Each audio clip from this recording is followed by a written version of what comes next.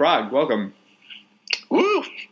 What's going on, everybody? Thank you. We are back. This is episode 8 of the Frog Snacks podcast. Got a bunch of things we want to talk about. Hopefully we'll have time for all of them, but you never know. First things first, my PC build, my very first PC build is done.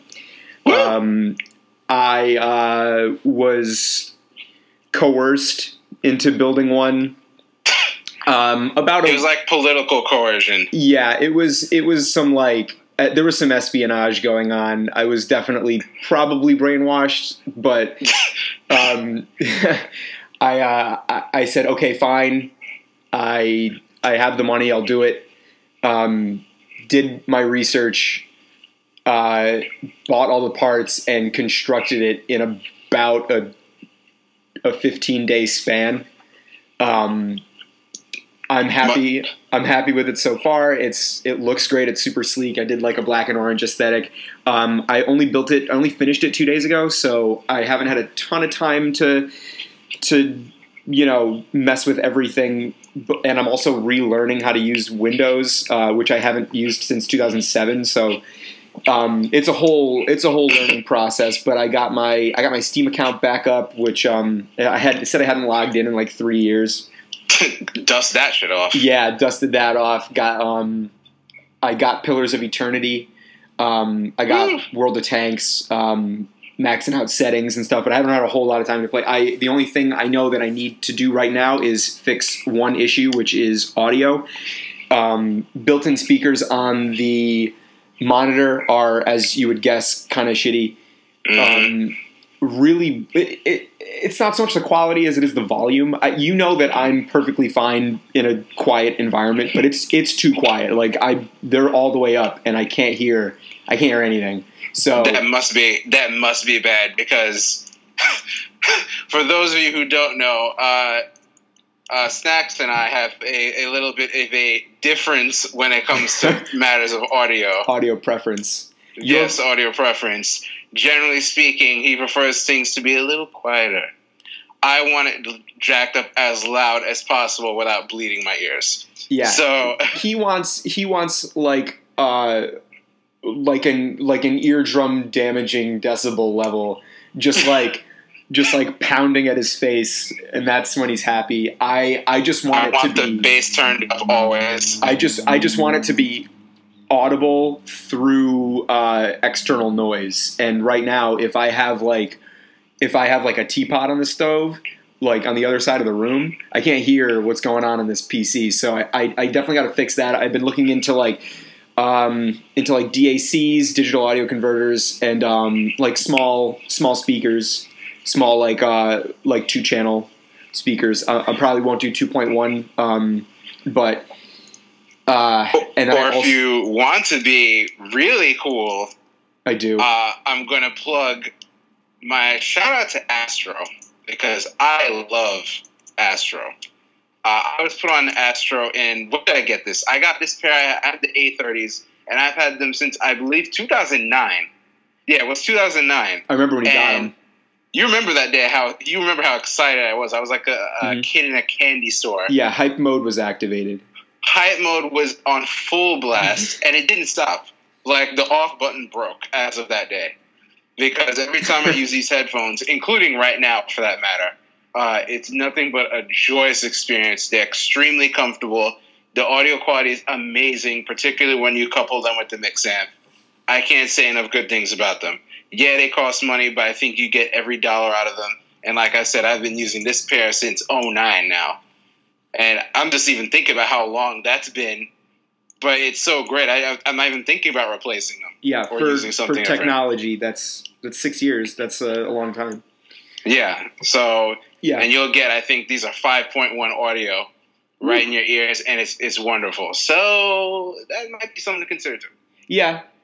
I'll So the audio is the only thing I know that I need to fix like right away. Everything else, like internal temperatures, are okay. I might get an aftermarket CPU cooler. I know there's like a fan.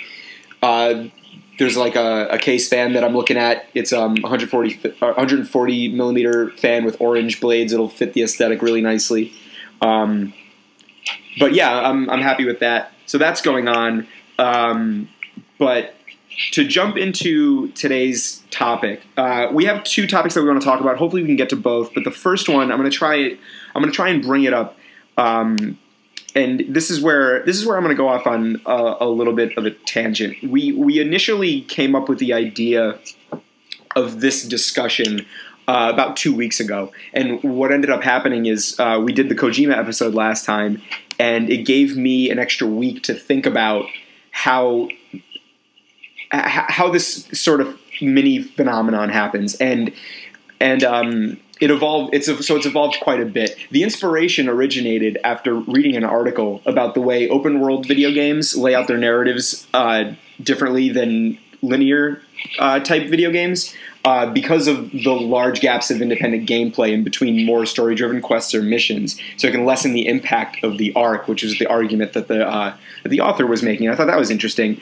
But the most interesting thing that came out of it wasn't the argument that he made, which was perfectly sound, but it was the first time he used Grand Theft Auto as an example, and it was the first time that I had ever noticed a game in the Grand Theft Auto series, or even a Rockstar game, referred to as open world rather than sandbox, right? It's always referred to as sandbox style. It's never referred to as open world. Open world seems to be a term that's used exclusively for RPGs, which I thought was interesting. And, Frog and I tend to think about small nuances in linguistics like that with a little bit too much depth, and so that's what happened.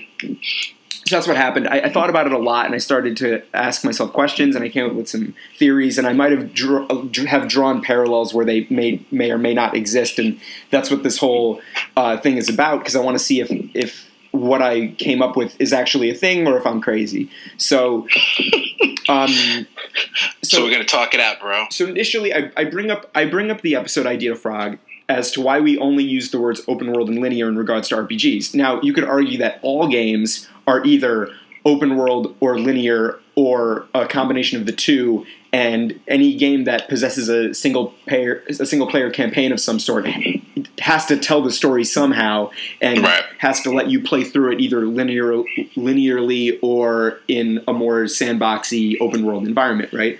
Mm-hmm. So, but it's never used for like shooters, right? Like all the Halo games are super linear. You can't do anything that's not outside of the confines of the level or totally scripted.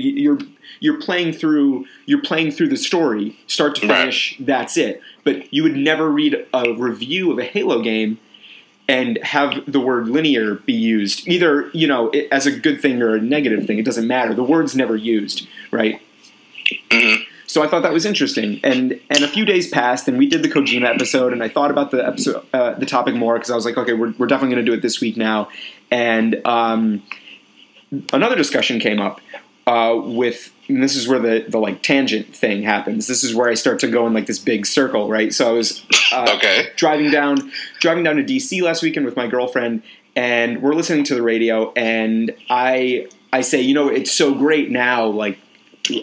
Popular music now is so good. It's so good.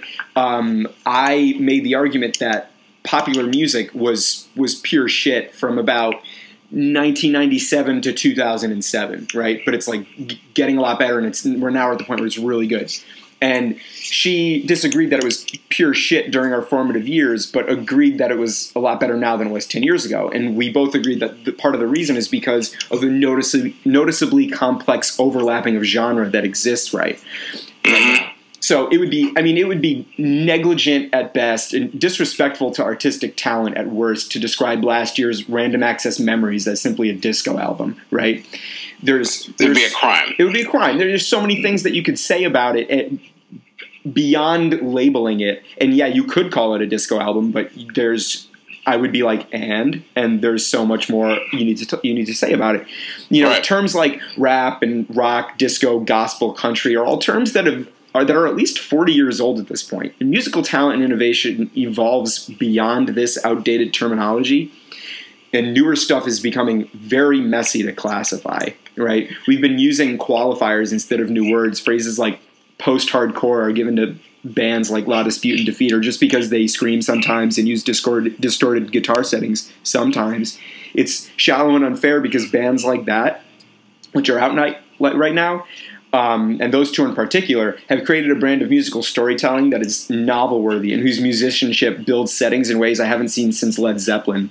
And people are just like, oh, they're kind of like a hardcore band, but they're post-hardcore because they're a little bit different. Like, they defy classification for the most part, and I think it's probably human nature to want to put things in little boxes to classify and label, like so many dead insects pinned to a corkboard in a museum. It is absolutely human nature. Absolutely human nature, right? So then I keep thinking about it, and I keep thinking about it, and I keep thinking about it, and I'm like, okay, well, what about this phenomena that I noticed with the RPG element? Like, why do we only use these terms when describing RPGs, but not when describing shooters, right? This is a term that I came up with called branding exclusivity, right? This issue has a little bit more evidence to back it up than just a car ride I had with my girlfriend a couple days ago. But when I say branding exclusivity, which is a term I made up, and the same concept most assuredly has a better name for it somewhere, I'm just not aware of it, is our predisposition to classify the same thing using different words based on our expectations or sometimes even prejudice. Do you remember after Hurricane Katrina, when media outlets would use the word looting or finding based on the color of the people searching for food, right? Which is still a sore spot for many people, but yes. Oh, absolutely. But that's what I'm talking about, right? The same thing exists in other things too, like in sports. I read an article recently that, and I mean, there's been at least one study that's used some sort of word filter to find out what terms were used more for black athletes versus white athletes. And it's interesting because they're hardly ever disparaging, but they're most certainly different and drawn along ethnic lines, right? Like we have these studies have found that words like tough and scrappy were used almost exclusively for white players, and words like athlete and talent were used for black players, right? And it's like, yeah, they're professional athletes. They're all tough, scrappy, talented, and athletic. Like, why do we have this verbal schism? Why does this second vocabulary exist just to describe the same thing for different ethnicities, right? Right. Skin colors. And there's so many more examples, and but bringing it back to video games, I think that this natural desire to label pretty much everything, right? Mm-hmm. But at the end of the day, we're talking about art, music, video games, arguably even athletics, right? Is an art, and it's hard to describe. And the words that we have kind of suck. I mean, it's inherently difficult to define art, but the words that we have just aren't doing it justice anymore, especially when the words that we have are so old, especially in relation to the stuff that's out now. I mean, you can't use a 40-year-old word to describe an album that came out last year.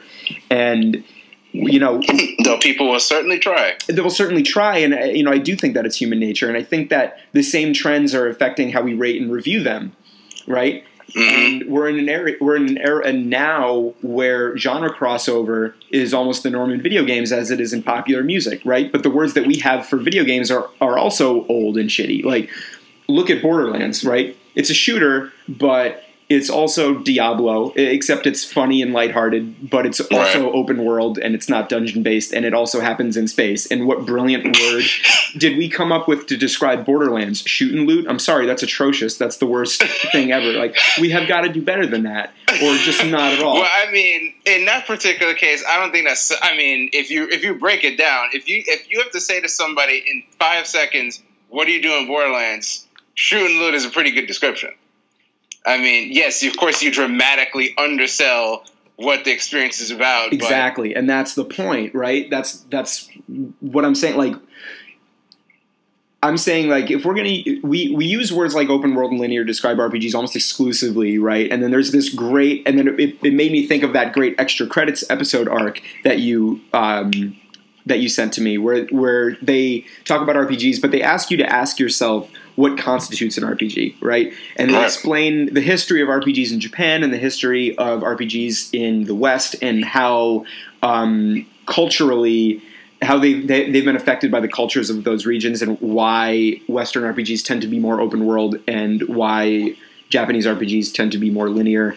And so now we are starting to label RPGs based on what we expect from companies like Square Enix or Bethesda, right? If Bethesda came out with an RPG that was a hallway, we would use the word, you would find the word linear 800 times in every, in every review of that game, Right. And it wouldn't be a good thing or a bad thing, but they would be like, oh, we expected this one thing and it's something else, and this is the only word we have, and we're going to beat it into the ground. And, so that's as far as my thought process got me. And I'm all for, radical systematic upheavals and everything. And I would love to just make it illegal to use descriptors in video game and album reviews, but that's not happening. So that is certainly not how. So the question I want to ask you, Mr. Frog, and the listener is, how do we continue? How do we go about classifying? I know we've talked about the video game review before, and what the future of it is, but now I'm talking about the reviews that exists now, and assuming that and hopefully that the written review continues.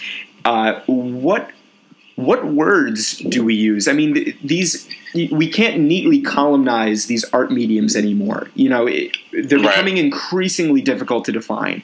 And I mean, how should we go about it? If you don't have any ideas, I don't blame you, because I don't. I'm curious to hear your thoughts. Okay.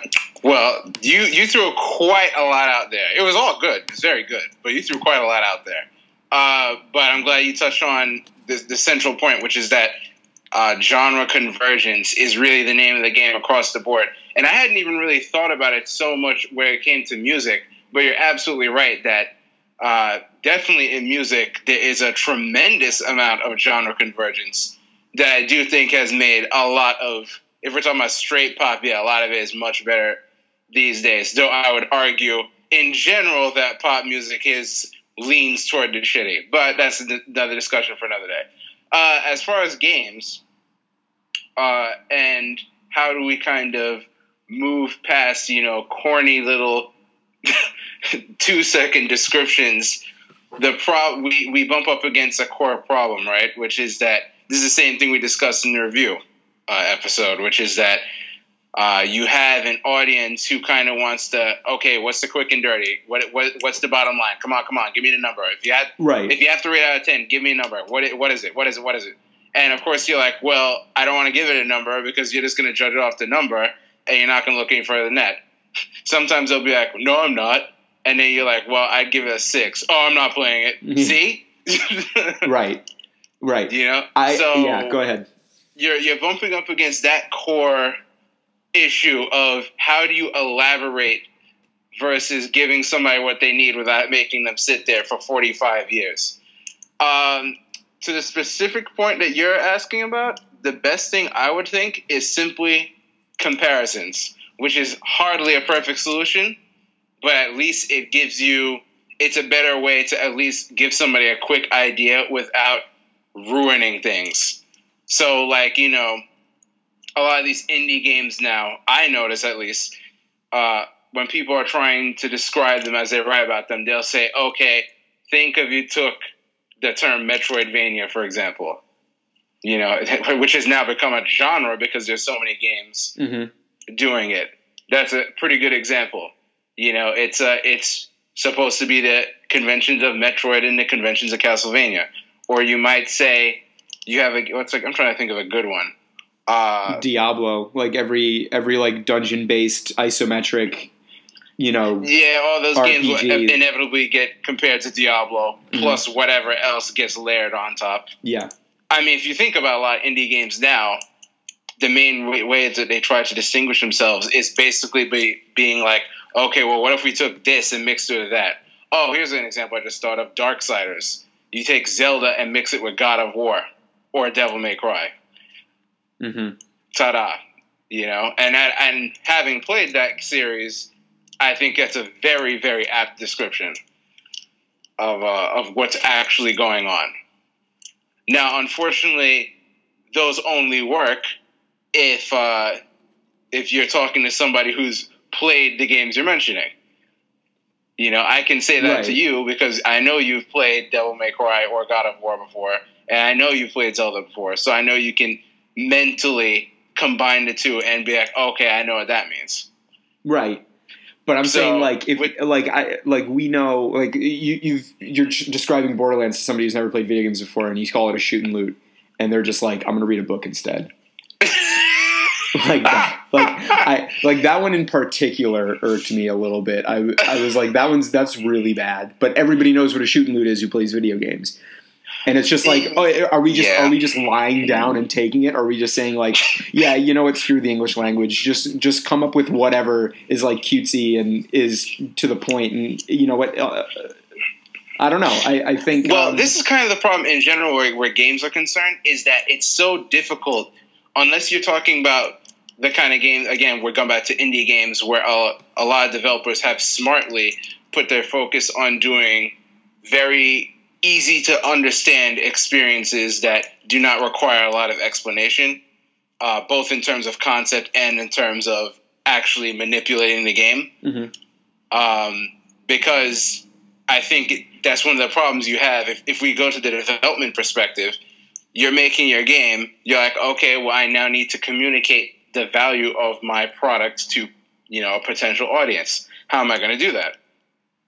Yeah. And if you say from the outset, okay, well, I'm going to make something that's simple, but, will have some legs because it's just really fun, that makes it a lot easier for you because then your explanation of what the game is may only be a sentence. Right. Which will be a lot easier to get people to say, oh, well, let me pick it up and try it. And then it'll be even better if then, well, how do I play? And a one sentence will tell you how to play, Something like a Borderlands or anything that is aimed at the existing fan base is a much tougher nut to crack because it almost exclusively relies on prior knowledge. Right. So are we getting to the point now where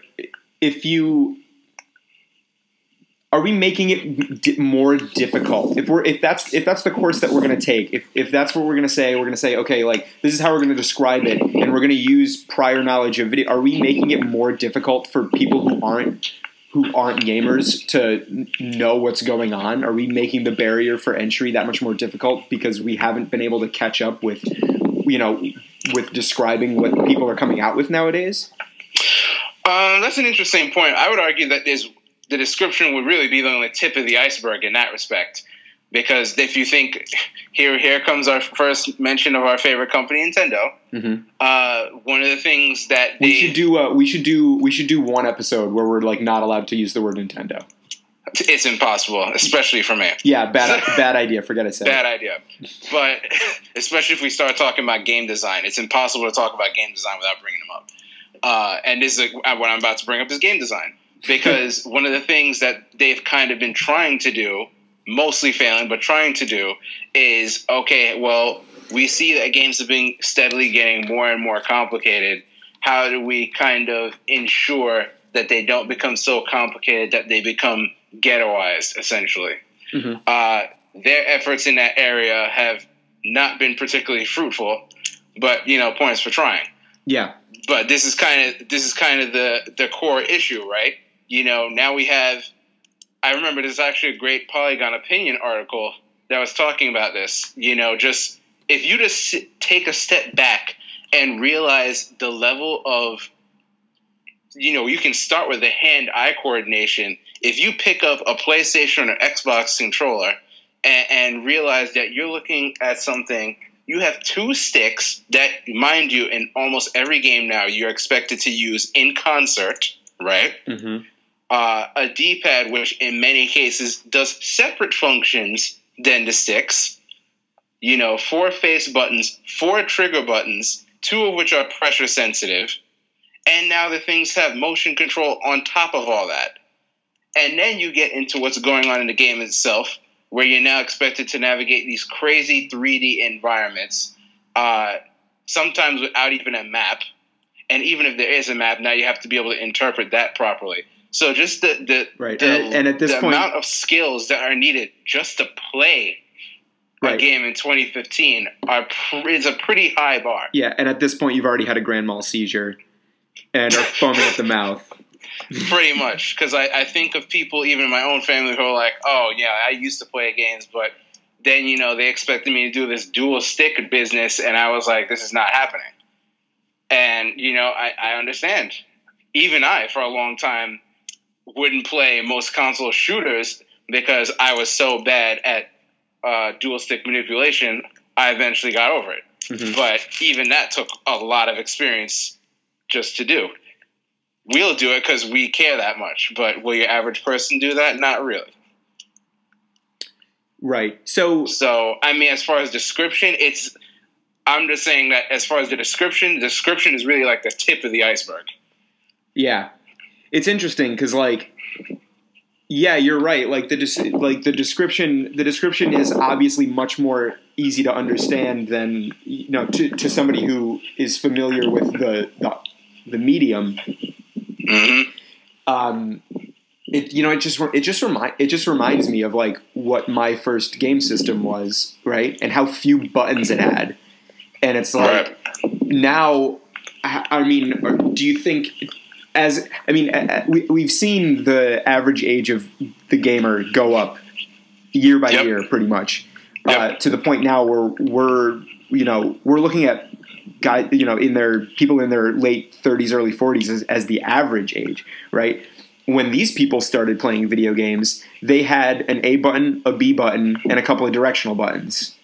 Yep. Right? So, let's say you give a kid a 3DS, and that's his first system. He's already got twice as many buttons, shoulder buttons, directional buttons, and a thumbstick. And then if you give him the new 3DS, they've got the nub also, right? And don't forget that you have a whole touch screen, which will probably also have functions mapped onto it. And the touch screen, right? And right now, that is the simplest button layout of any current generation console, handheld or otherwise. This is true. So that's kind of scary. That is scary, right? And I have a ton of younger cousins, and none of them play video games. None of them. And not even mobile games, like on an iPad or something? Rarely. Rarely. They don't have an iPad, but if one is around and there's Angry Birds on it, they'll play it but get bored very quickly. Right.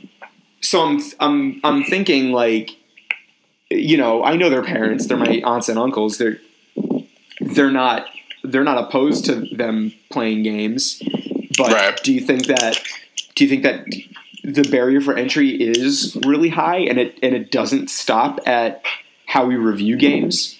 Is it now that there are, I mean, you could argue that, a lot of Nintendo games are, visually very kid friendly, but I mean, even if you just look at the controller, that's a great point. Are kids, are sub 10-year-old children just looking at it and saying, I would rather watch somebody play this? The answer is yes, right? I mean, we've seen that. That's definitely a trend. Yeah, I mean, I think what you're going to see to a large degree, I'm actually surprised when you said that there's not a lot of mobile going on, because what I see is that a lot of kids are tending away from the 3DS kind of things and just saying, oh, well, give me the iPad, I'm going to rock out on that. I mean, they're kids. When we were kids, we didn't have that option. If we had that option, we'd probably do the same thing. Mm-hmm. Because it's quick, easy, and it's already in the house, as opposed to going and yanking on mom's coattails until she coughs up the 180 and buys you a 3DS of some kind. So right. Back in the day, I am only going off of was what you were going to do. Yeah, I am only going off of one family. I'm not I'm not studying people's families. No, of course. I'd be in jail. Yeah. No, yeah, we all know that we'd be hanging on for dear life while mom is walking around Toys R Us. Yeah. Please. Oh, yeah. But given that there's so many other options now, it's just not that big a deal for kids. And especially because mobile games definitely fit the bill for what I was talking about before, which is quick and dirty explanation, of what it is and quick and dirty explanation of how to play. And you're off to the races. Right. For Nintendo's part, they've actually, I think, had to shift their strategy to large part just for survival, really.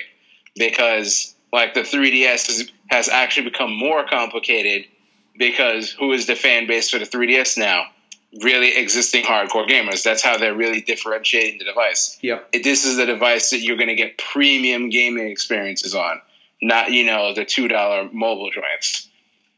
So I think what Nintendo actually does with this whole DNA deal may actually prove to be very interesting for the industry at large, because they would be offering, I think, the clearest pipeline for people who are kind of in that mobile realm to try and become interested in standard, or what we view as standard gaming experiences. If they're successful in doing that, you may see a lot of other companies try to pull off similar feats.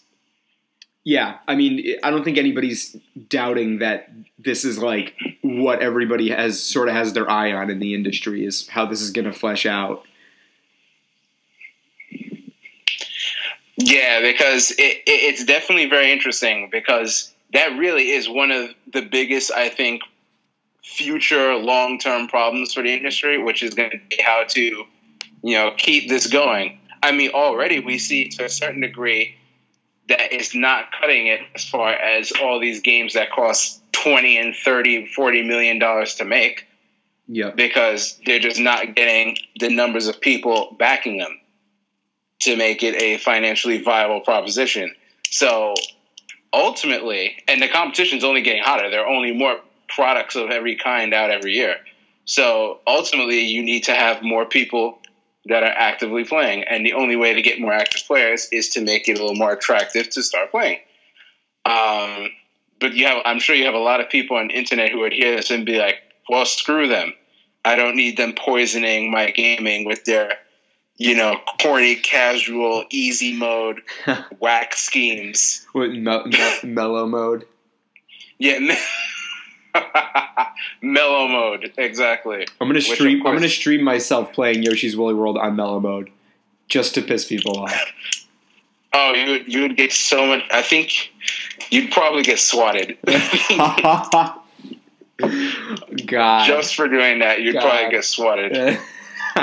That'd be so funny. Especially if I acted like it was kind of tough, or if I was giving really in-depth strategic insight as to what was happening. But I'm just like floating casually through the level, not taking any damage. Okay, so what I really need to do here is I've got to get around this shy guy. All right, you guys ready? And you just fly over him. Yeah, I'm like, I found that the tactic that works best for completing this lava level is to turn on mellow mode. And then I do it, and then I coast through, and then the next thing I know, that the FBI is at my door. Yeah, exactly, because some nerd on the other side of the world head exploded in rage, and so the FBI was promptly contacted. Yeah, that's the world we live in, people. That's the world we live in. But all jokes aside, this is kind of the problem, and I think if you want the description thing, I don't think you're going to get much better descriptions until you get games that are not as crazy complicated to warrant, weird descriptions. Which is not to say I think we should get rid of complicated games by any stretch of the imagination, but it's kind of one of those things where you have to take the bitter with the better, I think. Yeah, but I mean, I don't think that I can call Borderlands a complicated game, right? It's just a shooter to me. It's just a shooter. I don't think it's much more complicated than that. They just do it differently than another shooter you might have played, right? So how? I mean, for the descriptor, I think that we can do a better job, because what's another game out there that is like a whole bunch of different things? I mean, Borderlands is definitely one of them, but I mean, what about Like, what about Pillars of Eternity? That just came out, right? And I've played it a little bit, and it's like very lore based. It's like Diablo, but it's very lore based, and like, couldn't you just call it, like, I don't think it's an oversimplification to call it a lore based isometric RPG, right? That's nice. That's nice and short and sweet without really, just insulting the development team. I think calling Borderlands a shoot and loot is just like going over to Gearbox and saying, like, hey, that thing that you made is super cute. We're going to write a review about it. We're going to call it a shoot and loot. Is that okay? Great. And they're just like, well, I mean, we put a lot of time into this game. And you're like, yeah, I know. But, like, we're going to write this article for 4-year-olds. So, because that's who we think is going to buy your game. So we're going to call it a shoot and loot because that's cute. And then they're just, like, mad. Like, I think that we can do a better job. And I don't know if, and even with music, like, I hate the term post-hardcore, right? Like, it's used for so many rock bands now, and it's like, what does that even mean? Like, what is post anything? Like, that music genre still exists. I'm listening to this band right now. Like, what is post-hardcore? What is that? Like, you're insulting these people. They're musically talented. I just think that we need to do a better job, and I think we can without heightening the already high barrier for entry, right? I think that we can say in a very concise way, it is these 3 genres, and you'll like it if you like these 2 genres. It's sort of a mashup of that. Like, that's still only one sentence. We're still communicating directly to the people in a non-pompous, like, made up way, right? I mean, in the rock world, it's particularly obnoxious because you don't, like, if you look in, like, the pop music genres, less so electronic, because in electronic they're starting to get a little ridiculous too, but definitely totally. rap. They're like, what is trance? Is it supposed to hypnotize me? Like, what is that? Like, well, these words are all awful. I've never understood house music. To be more of a trippy groove style, Okay, like it's a trippier, groovier electronica. Like, what is trance? Like, I don't think that that's fair to somebody who doesn't know anything about electronic music, right? Like, I don't listen to electronic music. I have no clue what the difference between trance, house, dubstep. I don't know. I know these words exist. I have no idea what they mean, and I'm disinclined to listen to them because it's a terrible explanation. It's a made up word that isn't doing anybody justice, right? Like why can't you say for a trance group or artist or DJ? Yeah, he's like a really mellow electronica guy. Like, it's cool to listen to if you're just like need some like ambient sound while you're doing drugs. Like, like, why can't you say that? Like, why can't you describe like somebody once told me that house music is electronica with lyrics. Okay, that makes so much more sense to me than what house? Like, what? I listen to all my music in my house. Is it become house music? It's so bad. It's so bad. And I'm sure if you're out there and you're listening and you're a big electronica fan, I don't take my my jovial, my like jokiness as an insult. Like, I'm not insulting anybody's preference for music, but I want you to know where I'm coming from. Like, these words don't make any sense to anybody who's uninitiated. And if we're going to use the terms like shoot and loot to describe a video game to somebody who's never played video games before, they're going to be like, that sounds disgusting. What is that? That sounds gross. Shoot and loot. I mean, if you think about it, you shoot and loot in Metal Gear Solid. Would you ever call Metal Gear Solid a shoot and loot because you picked up a ration off a corpse? Like, no. Right? Like, we gotta do better. That's a very fair point. We've got to do better. I'm saying I think that we can do better, be accessible, and not oversimplify a genre or a video game. I think we could do all of those things and still come up with like a coherent, very quick, very straight to the point description of what a game is like. Like, yeah, it might not be 3 syllables, but it'll be less than a sentence. Yes, and no? it won't be as ridiculous as shoot and loot. Yeah. Or post-hardcore or house. Like, what? Post-hardcore. Yeah, there really are some wacky descriptors out there. And ultimately though, I would say that that you're slightly overestimating how much stock people even bother putting into it. Because here, at the end of the day, here's what really happens: if somebody sees something, whether it's a band or artist or a video game or movie or whatever, and they get a little taste of it, and they're like, "That seems cool," they're gonna go and check it out. That's really it. Yeah. Which is why, and particularly in the world of games, which is why it's so important for like a lot of these indie developers to be out at shows like PAX, because they just cut straight to the audience and be like, here's a controller, try my game out. That's it.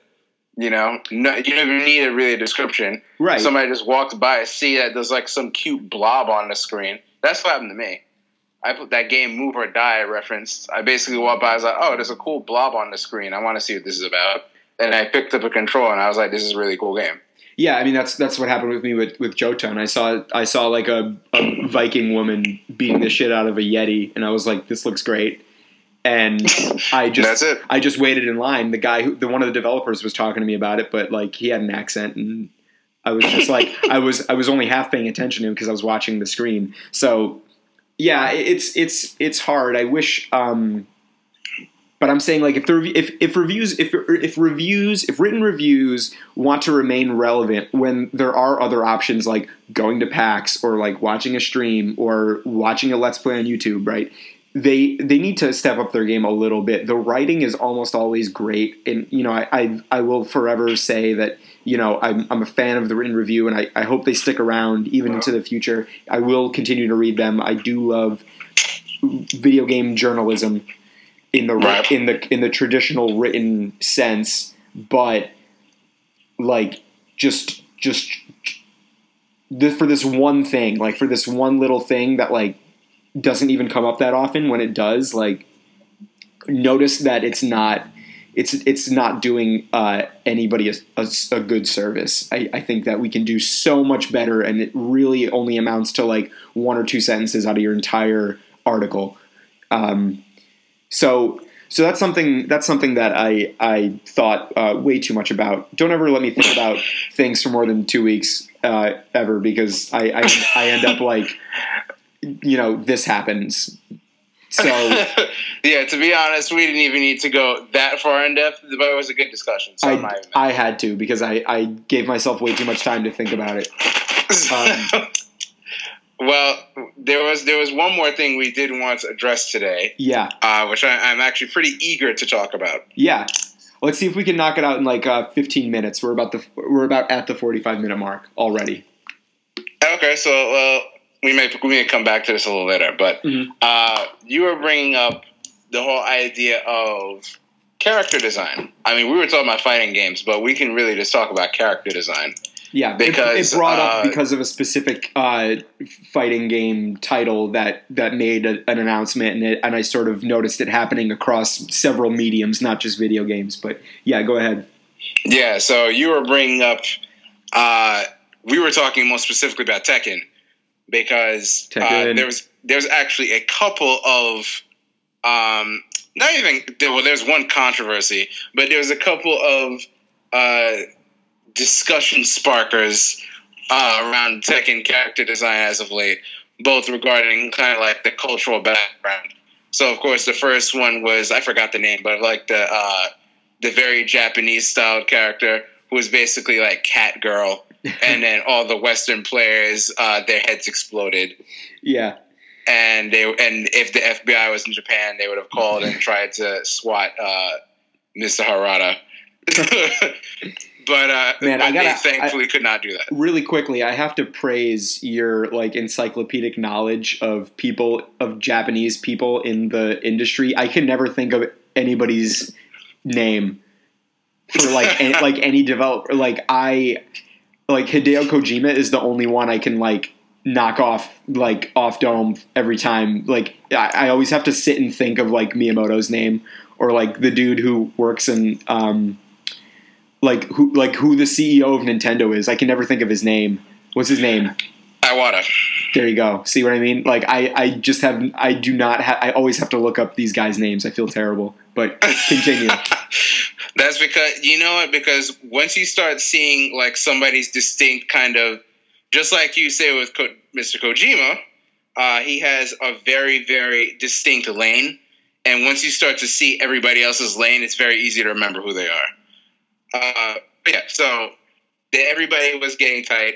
And Harada was probably the most tight of all of them, because he's like, really, guys, this character's not even for you. Please sit down. Yeah. And he's right. Yeah, he is right. He's right. And also, the other discussion sparker, I don't even know if I would call it controversy, but there's a lot of discussion, because he said that he really wanted to get a character of a Middle Eastern background into the game. Yep. At the request of the Middle Eastern player base. Which is, in the fighting game community, pretty sizable. Yeah, definitely. One of the cool things about the fighting game community, in relation to a lot of the other competitive communities, is that I think it's a lot more diverse. You really don't see a tremendous amount of diversity in, let's say, upper level League players, upper level StarCraft, or those kind of players. But when it comes to fighting games, you really get people of all backgrounds. Yeah. So I think that's the topic we're looking at, which is inclusion. I think has a much greater weight in the fighting game world. Definitely. Even though, hilariously, for the greater part of fighting game history, all the characters there've been characters of varying ethnic backgrounds in fighting game history for basically ever.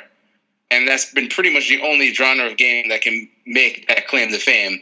But unfortunately, the inclusion is pretty terrible up until recently. Yeah. And it's definitely a trend now. So Tekken announced the Middle Eastern player, a character of Middle Eastern origin a while ago, maybe like a year ago. But they just recently announced a female character of Philippine descent, right? So like this is like the first that I'm aware of Philippine character, which is great. I mean, there's definitely a huge fighting game community in the Philippines, right? And this is the first one that's made. Right. Yeah. So I started thinking about it, and I was like, oh, we should probably talk about it. We should probably do like a little showcase, like a little fighting game character showcase, because they've definitely been at the forefront of inclusion, just because they definitely have the least homogenous fan base. And even like the original Street Fighter had like an Indian character, right? That's pretty rare, I think, in video game, like having an Indian character. Oh, absolutely. Right. Absolutely. So I mean, they had. The original cast of Street Fighter had players from America, Japan, Brazil, India, China, like all over the place. Right. That's a cool thing. The problem being that they're all rating stereotypes. But that's the flip side. The flip side is that, although inclusion is definitely a thing, right? So here are the pros. The pros are, and the cons are going to be pretty dark. I'm just going to give you a heads up. But the pros are, people are starting to listen to their fan bases, saying, "Oh, okay, yeah, like we've noticed that we don't have Street Fighter doesn't have any Korean players, so they add a jury, right?" Tekken notices that they have fans in this part of the world, that part of the world. They add a character accordingly, right? Blizzard in the game Overwatch tries their darndest and comes up with a whole bunch of female characters. People say all these female characters are great. There's an Indian one, an African American one. But they all have the same body type. So they announce either during or right after PAX a female character that is like a larger, more muscular Russian character that fulfills the tank role. Right? Cool. then you start to see it in television and movies. Also, one of the best, one of the highest rated shows on television right now is Empire, which has an all black cast, right? And it's the only show. I think I read a statistic where it was the only show of the past like 5 years or whatever that the ratings increased per episode rather than decreased. So it's getting a ton of press, and then there's that show, Fresh Off the Boat or whatever. Where it's about an Asian American family and all this other stuff. Now, and then you can forget about the Marvel universe. They're turning everything on its head. Thor is going to be a woman, and Captain America is going to be black, and all this other great stuff. Now the flip side is that nobody seems to be doing it right. They're all new to it. So I understand, but there was immediate backlash for the Overwatch character because they said that that's great that she's bigger and a tank, but this is just another trope. This is just like the Olga from Metal Gear Solid, right? This is just like the classic like brolic Russian babe, like with a big gun. Like this is another trope. Like real women still aren't shaped that way. Like, and then it's really tough. It's super tough, because you'll never nail it always. And then there was another argument that I read about people are always praising BioWare for including people of all different sexualities and genders and everything. But there was this huge criticism where they had not changed the movement of FemShep. So FemShep was basically dude shep, but with female reskinned. So people were saying like, oh yeah, this is great that you can play as a woman, but they move the same way. Men and women don't move the same way. So it's a much larger endeavor than just reskinning a character with like a different palette and saying, oh look, we have a black character, aren't we special? Give us awards. Like it's way more complex than that. You need to really, you need to really get in there. Like you have to go very deep into that hole in order to come out. It's got to be something you're going to have to put a lot of effort into. You definitely do. And then the flip side, or not another part on the same side of this coin, I'll say, is an argument that I noticed from a while ago on a sports website actually, talking about the trend in that Marvel was going through with using different using people of different ethnicities to play the same characters where that ethnicity is not a part of that person's character, right? It doesn't matter if Captain America is black because nowhere it doesn't say that he's black anywhere or white. He's just always been depicted as a white man. Like you can clearly have a black Captain America without changing his character, right? And then there was they were going to change Spider-Man to be like something else, and it was like, yeah, Spider-Man's from Queens, right? Like I don't know if you've driven through Queens lately. There's not a whole lot of white kids anymore, right? So like it makes sense. And you don't change the character as long as his parents are dead and he got bit by a spider. He's still Spider-Man, right? So, but the argument that I saw, which was interesting, was that Hollywood and cable television are sort of on their way out, and somebody had made the argument that this is a gimmick, that the executives on all these boards who decide who goes in movies and who gets cast in movies and who gets cast in TV shows are overwhelmingly old white men, right? So we're looking at not a celebration of inclusion, but somebody had said like, okay, look at the Fresh Prince of Bel-Air, right? Came out over 20 years ago. Everybody on that show was black. Right. It was super popular, right? Right. I said I can't go a week without somebody mentioning Fresh Prince and of any ethnicity. Right. So So we're looking at right now, and then like for the next like 20 years, we went back to the same formula. White family with white perspective and white issues. And now that they're in dire straits, they're looking back at what did well and noticing those trends and saying, okay, we have to bring that back to keep ourselves afloat. So it's kind of something that you need to take with a grain of salt because, maybe not so much with video games, but definitely with television and movies, we're seeing this trend and it's great, but understand that the people who are making these decisions are not people of color, are not women usually. They're still old white men. And, right. They're making these decisions as they're business decisions. They're not ethical decisions. So it's important to think about it that way. And it's important to notice, this whole thing as a business structure. And what needs to happen really is to get women and people of color into the boardroom. Right. So we'll leave you with that to think about for. Well, hold on. Okay. One more before you go. Go ahead. What I was going to say is that in regards to that, that basically with that argument, the reason here's what's correct. Yeah. All the decisions you see as far as like movies and all that, those are 100% business decisions. What I would say in response to that person, though, is that all the people who have been screaming for inclusion, that's what they've been saying the whole time, which is that, we want to be in here because, we want to be in here.